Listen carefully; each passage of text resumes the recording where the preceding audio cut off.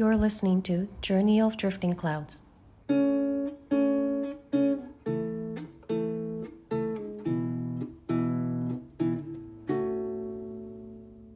Hi, I'm Kumi, and I am an office worker and an end-of-life doula. Sharing stories has some healing effects, and it allows me to feel more. Through my losses, I've learned that feeling the feelings is the only way for me to cope and move forward. So I decided to talk about my journey of grief and loss and many other things. So yes, this is a place for me to become vulnerable, but at the same time, I become real as well. I'm happy to share. It's not just the death that we experience grief from. We experience all kinds of losses, changes, adjustments here and there. And grief is ultimately necessary in our lives to feel joy and love. But grief is powerful, and we tend to numb it. And it is something we hardly ever talk about. So I'm here to talk more. I will be doing this podcast in 2 languages, English and Japanese. I would also like to be a resource point to the Japanese community, predominantly in the Metro Vancouver area. Last but not least, if you'd like to share your stories of loss and grief, please send me a message. We can talk on the podcast together, or I will be happy to read out your story where you have options of being anonymous as well. こんにちは、久美です。今現在私は事務職をやっており、その傍ら週末期デューラをしております。私にとってストーリーをシェアすることっていうのは少しの癒しの効果があってですね、今まで経験したロスを通して感情を感じることっていうのが私にとって唯一のコーピングメカニズム、そして前へ進む方法だなと思っており、私が経験したグリーフの旅路をですね、もしくは他のもの、ロスとかグリーフとか他に話したいことをいろいろ話そうと思ってポッドキャストを始めました。なのでこのポッドキャストは脆弱になる場になるんじゃないかと思います。だけど同時に私自身がもっとリアルになれる場でもあるのかなと思います。何よりストーリーをシェアすることが嬉しいです。グリーフ自体なんですけれども、人の死からグリーフを経験するだけじゃなくて、私たちはいろんなロスもしくは変化、ちょっとした調整、それらが全部やっぱりグリーフなんですね。でも生きていくには、そして楽しみや愛を感じるにはグリーフが必要ではないかと思います。ただグリーフっていうのはとってもパワフルで、パワフルがゆえにどうしても無にしようとしがちだと思うんですね。それをあまり私たちは普段話そうともしないけれども、私はここでたくさん話したいと思います。このポッドキャストは英語と日本語両方を使わせてもらいます。そしてバンクーバーの日本語コミュニティの何かしらリソースもしくは手助けになれればと思っております。最後に、もしこれを聞いてらっしゃるあなたがグリーフの話とかロスの話をしたいなと思ったら、ぜひメッセージを送ってください。一緒にポッドキャストでお話しすることもできますし、メッセージを送っていただけたら匿名でグリーフストーリーを読み上げることももちろん可能です。では。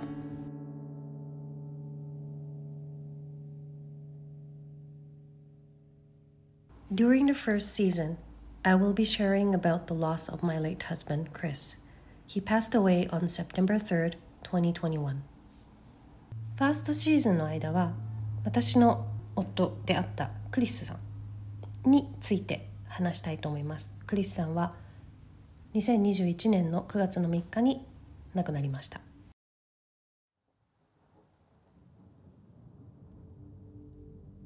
Losing my partner led to losing many other things as a ripple effect. Tangibly, the home became empty. It also meant some financial losses. I knew that there would be a significant loss of income, but I did not plan much ahead. What's even worse, I spent on buying things mindlessly for a little while.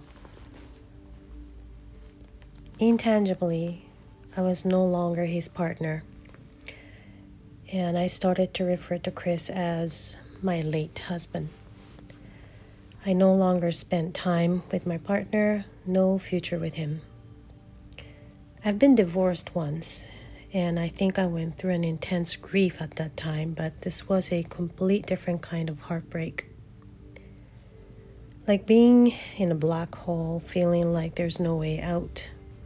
Every morning when I woke up, I was reminded that the other side of the bed was really empty. Things felt empty. I had empty time, empty space, everything empty. Looking at Chris's pictures and videos, even though I took so many of them, it was not easy.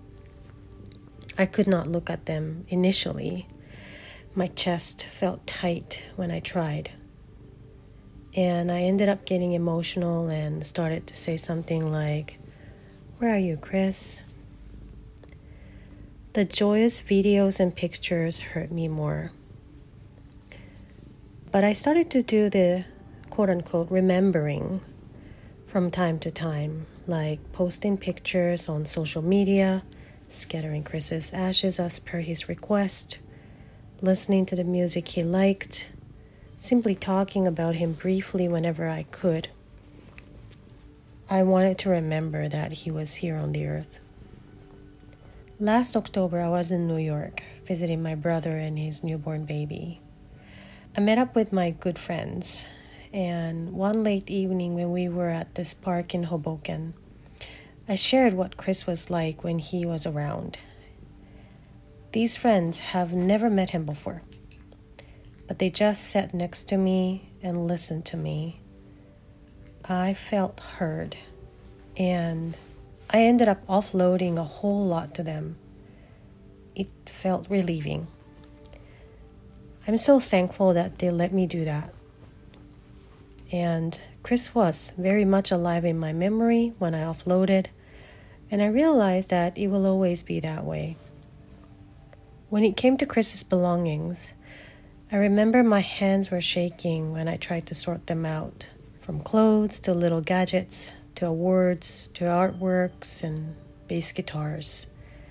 There were constant mixed feelings. Reuse, upcycle, donate, discard, gift. Looking back, I could have asked my friends to help me out, but I somehow wanted to do it alone. I kept some of Chris's shirts for me to wear as pajamas. I gained weight, and his shirt actually became somewhat the right size for me.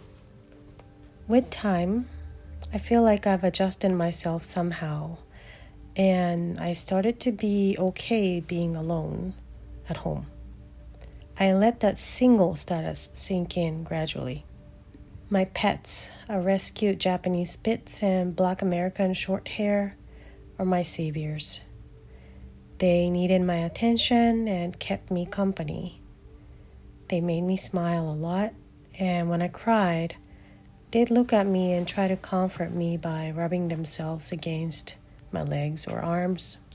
As I speak right now, my dog is lying right beside me with his butt against my arm, and my cat just constantly wants me to pet her. Moving and rearranging furniture was helpful. Lots of people advised me to do that, and I'm glad I did. My element did come out, and I had so much fun doing it.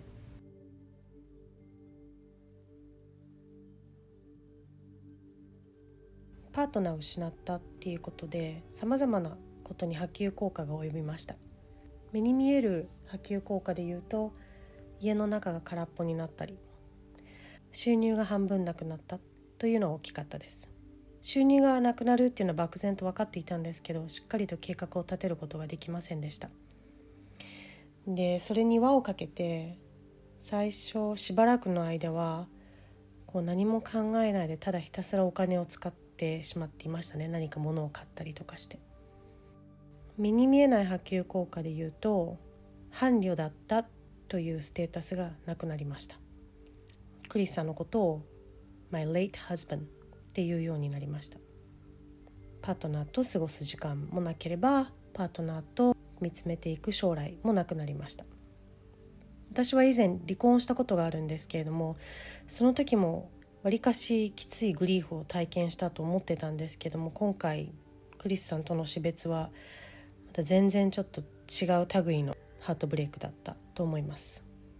暗いトンネルのような穴にいて出口がないようなで、朝起きるたんびに片方のベッドには何もないんだなっていう感じのリマインダーをさせられていました。なんか何もかも空っぽな時間、空っぽな空間、全部が空っぽに感じてました。クリスさんの写真とかビデオをねたくさん撮ってたんですけど、それを見るのはとても辛かったです。最初の方はもう全然見ることもできなかったし、見ようとすると胸がキュッと締め付けられていました。結局見たら見たで感情的になっちゃって、クリさんどこにいるのっていう風になんかまた喋りかけてたりしていました。楽しいビデオとか写真を見る方が余計に辛かったですけど、意図的に思い出すっていうこともし始めました。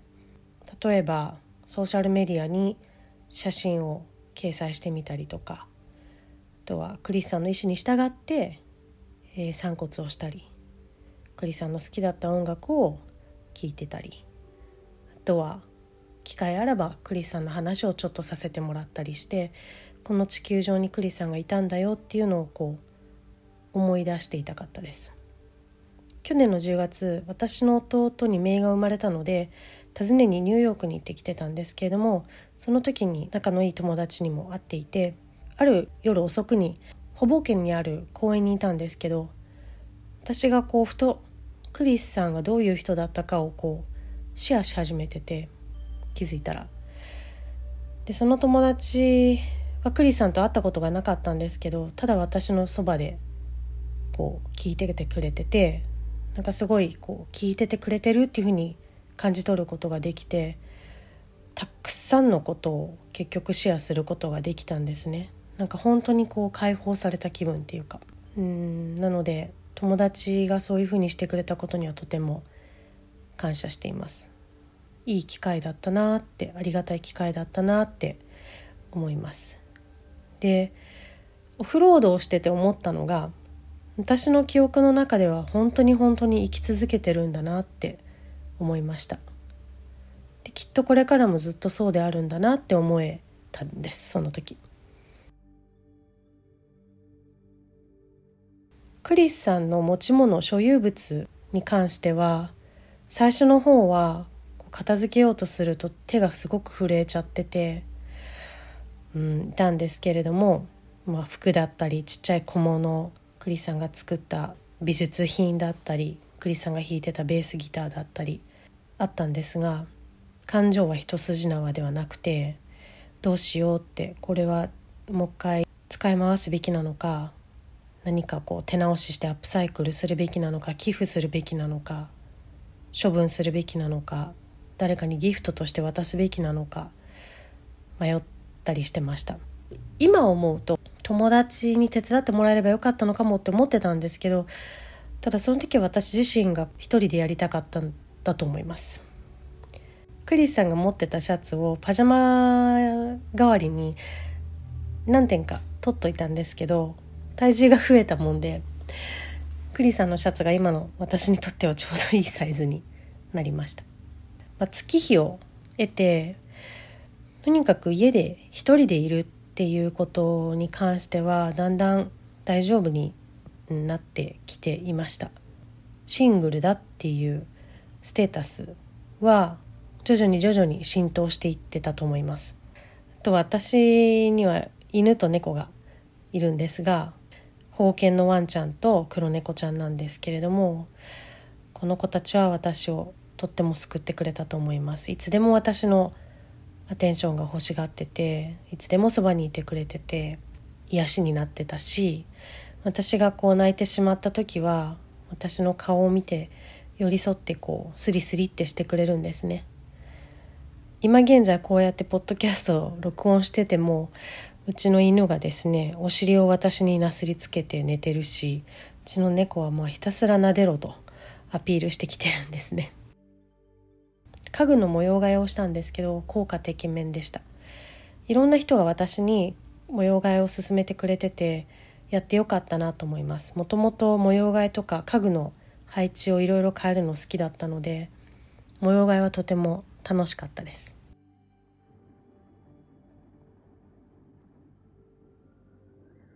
In the next episode, I will be talking about getting through heavy days. 次のエピソードでは、重たく感じた日々をどう過ごしていたかについて話したいと思います。Thank you so much for listening. 最後まで聞いてくれてありがとうございました。